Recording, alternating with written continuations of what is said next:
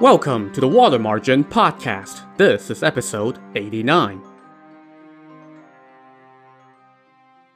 Last time, the magnate Lu Junyi was captured by the bandits of Liangshan, who wanted him to be their leader, but he steadfastly refused. So Song Jiang and company said, "Okay, fine, but since you're already here, how about you just stay with us for a few more days, since it's such an honor to meet you." Well, a few days turned into a few weeks, which turned into almost 3 months, before Lu Junyi was finally allowed to go home. But when he got home, he discovered that his steward Li Gu had shacked up with his wife, Lady Jia, and they turned him in to the authorities as an outlaw. Lu Junyi insisted that, "No, I didn't become an outlaw. I just stayed at their stronghold for 3 months, being wined and dined every day and then being allowed to go on my way." And everybody was like, yeah, sure. A few rounds of torture later, Lu Junyi had been forced to confess to being a bandit, and he was thrown into the dungeon. As we rejoin the narrative, the superintendent of the prison, Cai Fu, the Iron Arm, had just been invited to a clandestine meeting in a tea shop with the treacherous steward Li Gu. "Steward Li, what do you want?" Cai Fu asked after they greeted each other. "One does not conceal the good or the bad," Li Gu said. "You must know about my affairs. Tonight, I want you to finish him off. I don't have much to offer you, but here are 50 taels of gold. As for your superiors, I will go take care of them." Cai Fu chuckled and replied, "Do you not see what's carved on the tablet in front of the courthouse? It says, 'It may be easy to oppress the common people, but you cannot deceive heaven.' Of course I know about your crooked dealings. You have taken over his property, hooked up with his wife, and now you want me to take his life for what? 50 taels of gold? If the Inspector General comes down here to ask about this, I cannot take the fall for it." Li Gu knew what Cai Fu was getting at, so he said, "If this is not enough, then I will add another 50 taels of gold." "Li Gu, you are trying to feed the cat its own tail," Cai Fu scoffed. "Magnate Lu is an A-list celebrity in the city. How can he be worth just 100 taels of gold? I'm not kidding around. If you want me to kill him, then bring me 500 taels of gold." "I have it," Li Gu said. "I will deliver it to you tomorrow, but you must get it done tonight." Satisfied with the negotiations, Cai Fu stashed away the 50 taels of gold as down payment and told Li Gu as he got up to go, "Come collect the body tomorrow." Li Gu was delighted and took his leave.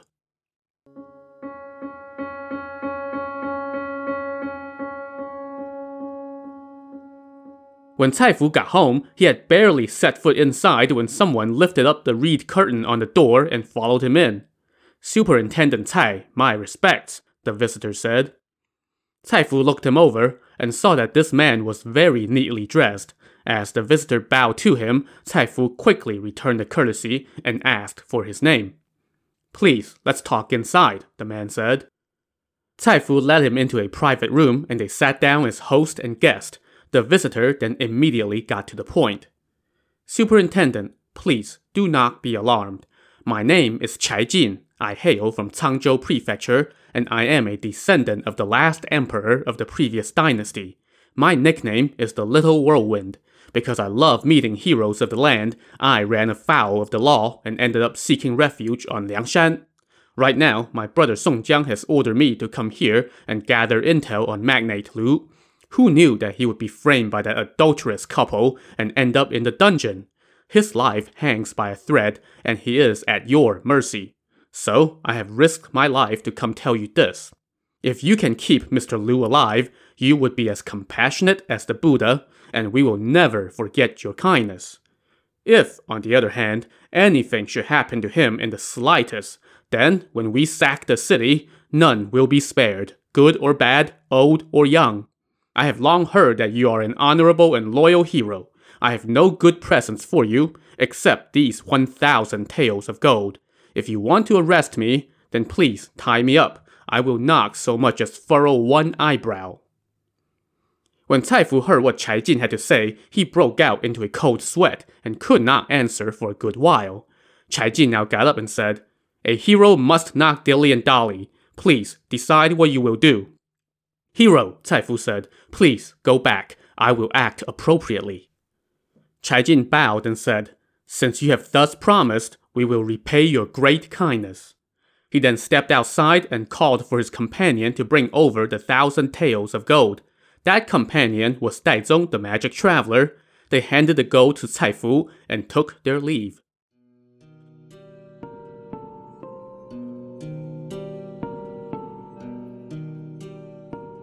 So, despite having people shove gold in his face all afternoon, Cai Fu was in quite the conundrum. He thought about it for a long time and could not decide how to proceed. He went back to the prison and looped in his younger brother, Cai Qing. Cai Qing said, "Brother, you're usually so decisive, so why are you stuck on this simple matter? As the saying goes, whatever you do it thoroughly. Since we have 1,000 taels of gold here, let's use it for bribes. Governor Liang and Clerk Zhang are both the greedy type. Once they get their money, they will no doubt spare Lu Junyi's life. Once he's out of the prison, whether or not he gets rescued is up to the bandits. It has nothing to do with us." "Brother, your suggestion agrees with my thoughts exactly," Cai Fu said. "You go move Mr. Lu to a good place, give him some good food and wine, and let him know about this." And so, the two brothers got to work greasing the wheels of justice with all that gold from Liangshan. The next day, the steward Li Gu had still not gotten word about Lu Junyi's fate, so he went to see Cai Fu to ask what's up. "We were going to kill him, but then Governor Liang won't let us," Cai Fu told him. "Seems that somebody had already arranged to spare his life. If you want to go bribe my superiors and have them send word down to me to do it, then it would be easy enough." So, Li Gu sent someone to go grease the wheels of justice as well. But word came back from Governor Liang's office that, "Look, this is the kind of thing for the clerk of the court to handle. I'm the governor, for crying out loud. You can't expect me to dirty my hands with this. Just give it a couple days and it'll be done." So, you had the governor of the prefecture and the superintendent of the prison both trying to pawn off responsibility for making the call on each other. Meanwhile, Clerk Zhang had gotten his share of gold from Li Gu, so he kept trying to postpone a final decision on the case so as to keep Lu Junyi in prison, where it would be much easier for him to meet with an unfortunate accident, should somebody finally decide that such an accident should befall him. But Cai Fu then came to the clerk and asked, "Hey, where do you want me to park this cart full of gold?" And that convinced Clerk Zhang to get the sentence finalized sooner than later. So, the clerk brought the recommended sentence to the governor. "In my opinion," Clerk Zhang told Governor Liang, "even though Lu Junyi stands accused, there is no firm evidence. Even though he stayed on Liangshan for a long time, he was tricked into it, so it's really hard to nail down his exact crime. Let's give him a caning of 40 strokes and then exile him to 1,000 miles away. What do you think?" Governor Liang wholeheartedly agreed that such a sentence was the most just, ethical, moral, and profitable thing to do, so they had Cai Fu bring Lu Junyi out of his cell, read him the sentence, gave him the caning, and then switched his heavy cane for a lighter cane for the road. They then dispatched 2 guards to escort Lu Junyi to the dreaded penal colony on Shaman Island. Now, we have met these 2 guards before. They were Dong Chao and Xue Ba, the 2 guys who escorted Lin Chong the Pantherhead to Changzhou Prefecture when he was exiled there. Remember that the wicked Marshal Gao Qiu had bribed these 2 guys to finish off Lin Chong on the way, but thanks to the intervention of Lu Zhishen the Flowery Monk, they were not able to complete that mission. So, when they reported back to Marshal Gao, he punished them by exiling them here to Daming Prefecture. But Governor Liang took a liking to them and kept them at his office, and now he figured who better to take on this escort mission than 2 guys who were apparently old hands at it. Once they got their orders, Dong Chao and Xue Ba packed their bags and prepared to depart. But word of the sentencing soon reached the steward Li Gu, who was most displeased. But then a light bulb went on in his head. Soon, Dong Chao and Xue Ba had been invited to a private dining room in the tavern, where Li Gu greeted them and offered them food and wine. After 3 rounds of wine, Li Gu said, "To tell you the truth, Lu Junyi is my nemesis. Shaman Island is so far away, at the very least, it would take 3 or 4 months, and he doesn't have a single coin to his name, so you 2 won't make any money on this trip. I don't have much to give you, just these 2 big ingots of silver as down payment. You don't have to go far, just find some quiet spot and finish him off. Bring back the criminal's tattoo on his face as proof, and I will give you each 50 taels of gold. You'll just need to file some paperwork with the governor's office, and I will take care of the rest." When they heard this, Dong Chao and Xue Ba sat in silence for a long while. On the one hand, the last time we did this, it almost killed us. On the other hand, 2 big ingots of silver and all that gold to come. Eventually, Dong Chao muttered, "It might not be possible." But Xue Ba quickly cut in and said to him, "Brother, this Mr. Li is a real man. If we can earn a friend in him by doing this, then, in the future, when we have some urgent need, he will help us too." Li Gu chimed in and said, "I am not one to forget those who have helped me. I will repay you in due time." And so it was settled. Dong Chao and Xue Ba took the silver and went home to finish packing. They then collected Lu Junyi and wanted to hit the road that evening. Lu Junyi pleaded with them, "I received my kinging today, and the wounds are still hurting. Please allow me to wait until tomorrow to get underway." But Xue Ba cursed him. "Shut your damn mouth! It's just my rotten luck to have to deal with you. It's more than 2,000 miles to Shaman Island and back. It's an expensive trip, and you don't have a single coin, so we will have to eat the cost." "Sirs, I was framed. Please cut me a little slack," Lu Junyi pleaded again. But that just earned him an earful from Dong Chao. "You damn rich folks are always so stingy. Well, you're getting your comeuppance now. Don't complain, and we will help you walk." Lu Junyi had no choice but to take this abuse and move out. They left the city through the east gate, and once they got on the road, the 2 guards hung their bundles and umbrellas on Lu Junyi's kang, making him carry them. This, of course, was all new territory for Lu Junyi, who grew up in luxury, but he could do nothing about it. As they traveled in the dying light, the 2 guards were up to their usual shenanigans, heaping all sorts of abuse on Lu Junyi. After about 5 miles, it was getting dark, so they stopped at a village inn for the night. Once they put down their stuff, Xue Ba said to Lu Junyi, "We are cops after all, so how can we be asked to serve you, the criminal? If you want food, then hurry up and go light the fire." Dragging his kang, Lu Junyi went and asked the clerk at the inn for kindling and went to the stove to light the fire, while the clerk washed the rice and dishes for him.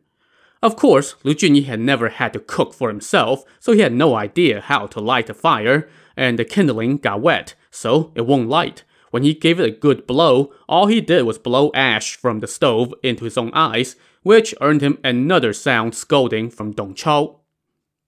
When the rice was cooked, the 2 guards took it all for themselves, and Lu Junyi did not dare to ask them for some.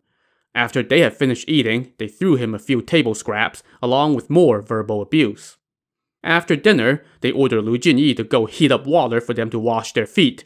Only when the water had boiled and the 2 guards were washing, did Lu Junyi dare to sit down for a breather on the floor in their room. Just then, the 2 guards came in with a basin of water and offered to help Lu Junyi wash his feet. Now, if you remember how these 2 guys did Lin Chong way back when, then you know what's coming.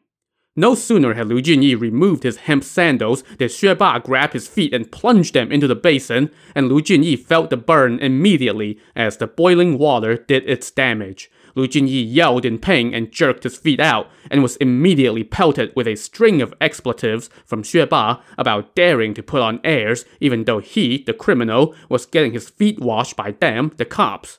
The 2 guards then chained him to the back of the door while they went to bed. Around 3 a.m., the 2 guards got up, asked the clerk to make breakfast, and ate their fill. They then prepared to hit the road again. Lu Junyi's feet, however, were now covered with blisters so painful that he could barely touch the ground. And to add to his misery, it rained all day, making the road slippery. As Lu Junyi slid and staggered with every step, Xue Ba hit him across the back with a wooden staff, telling him to pick up the pace. Meanwhile, Dong Chao was doing the good cop routine, pretending to intervene on Lu Junyi's behalf, but also bemoaning their rotten luck the whole way. After traveling for 4 or 5 miles, they approached a large forest, and Lu Junyi said, "I really can't walk anymore. Please take pity and let me rest briefly." So the 2 guards took him into the woods. At that point, the first light of morning was still just creeping up from the eastern horizon, and no one else was passing this way. We got up early, so we are pretty tired, Dong Chao said. We want to take a nap in the woods, but you might run away. I won't fly away even if I had wings, Lu Junyi assured him. Ha! Who would believe you? Xue Ba scoffed. I need to tie you up first. And so he took out a rope, ran it around Lu Junyi's belly, tied him to the trunk of a pine tree, and then wrapped the rope around and tied up his legs as well. Yeah, you know where this is going. Xue Ba now said to Dong Chao, Brother, you go stand watch outside the woods. If anybody comes this way, signal me with a cough. Okay, make it quick, Dong Chao said as he walked off. No worries, just go keep watch outside, Xue Ba reassured him. Once Dong Chao had walked off, Xue Ba turned to Lu Junyi with staff in hand and said, Don't blame us. Your steward Li Gu told us to kill you on the way. Even if you got to Shaman Island, you would still end up dead, so we might as well dispatch you sooner than later. Don't hold a grudge against us when you reach the underworld. Remember that a year from today will be the anniversary of your death.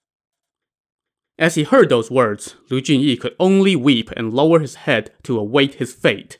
Xue Ba now gripped his staff with both hands, raised it high in the air, and brought it down toward Lu Junyi's head with all his might.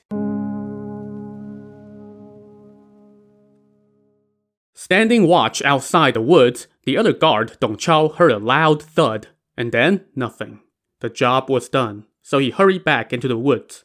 But in the forest, he was greeted with a strange sight. There, tied up against the tree, was Lu Junyi, still very much alive. On the ground next to him lay Xue Ba, and his staff lay next to him. Well, this is strange, Dong Chao muttered. Did he swing too hard and miss and make himself fall? He walked over to check on Xue Ba, but found him motionless. He took a closer look, and suddenly noticed a trickle of blood dripping from the corner of Xue Ba's mouth. Dong Chao looked down and discovered a short shaft of about 3 or 4 inches protruding from Xue Ba's chest. Before Dong Chao could even gasp, a voice rang out from a tree to the northeast, shouting, Bullseye! In the next second, Dong Chao felt a sharp pain in his neck. He lost his balance, and then everything went dark. A man leaped down from that tree to the northeast, pulled out a dagger, cut the rope binding Lu Junyi, and smashed open his kang. This man then held Lu Junyi and wept aloud. Only now did Lu Junyi open his eyes, and he saw his trusted servant Yanqing. Are we meeting in the underworld? Lu Junyi exclaimed in disbelief. Yanqing explained. I had been following these 2 knaves ever since they left the governor's office. I saw that Li Gu had invited them to a tavern. I guessed that they were going to kill you, so I followed you through the night. When you were at the village inn, I was lying in wait outside. When they got up this morning, I went on ahead and came here to wait for them. I figured they would try to do it in this forest. I have killed them with 2 shots from my crossbow. You see that? Even though you have rescued me, by killing these 2 guards, you have increased my crime, Lu Junyi said. Where can we go now? Master, it was Song Jiang who got you into this trouble. There is nowhere else for us to go except to Liangshan. But the wounds from my caning are still hurting, and my feet are so blistered that I can barely touch the ground. We cannot delay. I will carry you. So Yanqing went and retrieved the silver the dead guards had been carrying. He stashed his crossbow, a short broadsword, and a wooden staff, and then he hoisted Lu Junyi onto his back and walked off toward the east. They found a small village inn and got a room to recharge. Meanwhile, back in the forest, some passers-by had discovered the bodies of the 2 dead guards, and the local hamlet chief quickly reported this to the authorities in Daming Prefecture. So the authorities quickly came to investigate the crime scene and realized that these were the guards escorting Lu Junyi. They also recognized the short arrows as most likely the doing of Yanqing, since everybody in town knew of his skills. Before you knew it, a couple hundred policemen had been dispatched to post wanted posters and scour nearby villages and towns for the refugees. Later that day, Yanqing was walking around the woods near the inn where he and Lu Junyi were staying. They had no food, so he took his crossbow and went in search of some small game. As he started to walk back toward the inn, he suddenly heard a whole lot of commotion in the village, so he quickly hid among the trees and peeked out. What he saw made his heart sink. A couple hundred armed policemen walked past, surrounding a prisoner cart. On the cart was none other than Lu Junyi, all bound up again. As luck would have it, the clerk at the inn had heard about all the wanted posters and the manhunt, so he went to the hamlet chief and told him, "Hey, I've got 2 strangers in my inn." And it wasn't long before the village was swarming with cops, and Lu Junyi was being taken back to Daming Prefecture. Yanqing thought about charging out to rescue his master again, but he had no weapons on him at the moment, so all he could do was lament his master's bad fortune as he watched the convoy disappear in the distance. Then he got to thinking, the only way I can save my master now is to go to Liangshan and ask Song Jiang to come rescue him. So Yanqing set out right away and traveled through the night. By now, he was starving and penniless. He got a couple hours of sleep in some woods on a hill and woke up at dawn with his mind filled with troubled thoughts. Suddenly, he heard the chirps of a magpie from a nearby tree. If I can shoot down that bird, I can get some water from someone in the village and cook it to sate my hunger, he thought. So he walked out of the woods and looked around. He spotted the magpie on a branch and stealthily took out his crossbow. Now, he usually carried 3 short arrows with his crossbow, but he had used up 2 already to take out the guards. Now, Yanqing silently prayed to the heavens. This is my last shot. If it is heaven's will that I should save my master, then let this arrow strike its mark. If I miss, then my master is destined to die. He loaded his crossbow, took aim, and let fly with a shout of, "Don't fail me!" A split second later, the arrow struck the magpie in its rear, and the magpie took flight with the arrow lodged in its body before plummeting toward the foot of the hill. Yanqing stomped off the hill in search of his quarry. As he searched along the roadside, he saw 2 men walking toward him. They were dressed like travelers, carrying bundles on their backs and holding wooden staffs, and one of them had a short broadsword hanging from his waist. As the 2 men walked past Yanqing, he turned and looked at them, eyeing the bundles on their backs. I don't have any travel money, he thought to himself. Why don't I knock out these guys, take their bundles, and make my way to Liangshan? So he put away his crossbow and caught up to the 2 men from behind. The 2 travelers were focused on the road ahead and were not aware of Yanqing at all. Suddenly, Yanqing landed a punch in the back of one of the men, knocking him down. He then turned and swung for the other guy, but before he could connect, that other guy's wooden staff had struck him on his left leg, sending him to the ground. By now, the first guy had scrambled to his feet. He pulled out the broadsword from his waist and took aim at Yanqing's head. As the broadsword sailed toward his face, Yanqing shouted, "Hero, it is no matter if I die, but then who would deliver the message about my master?" The blade came to a screeching halt in mid-air. The next thing he knew, Yanqing was being helped to his feet. "What message are you talking about, you knave?" the man asked. "Why do you care?" Yanqing asked back. The other guy reached out and grabbed Yanqing's arm. As he did so, Yanqing's sleeve rolled up, revealing the tattoos on his wrist. "Are you Yanqing the prodigy from Mr. Lu's household?" the man asked. So, who were these guys, and how did they know Yanqing? To find out, tune in to the next episode of the Water Margin podcast. Also, on the next episode, we will see what further torment fate has in store for Lu Junyi. So, join us next time. Thanks for listening.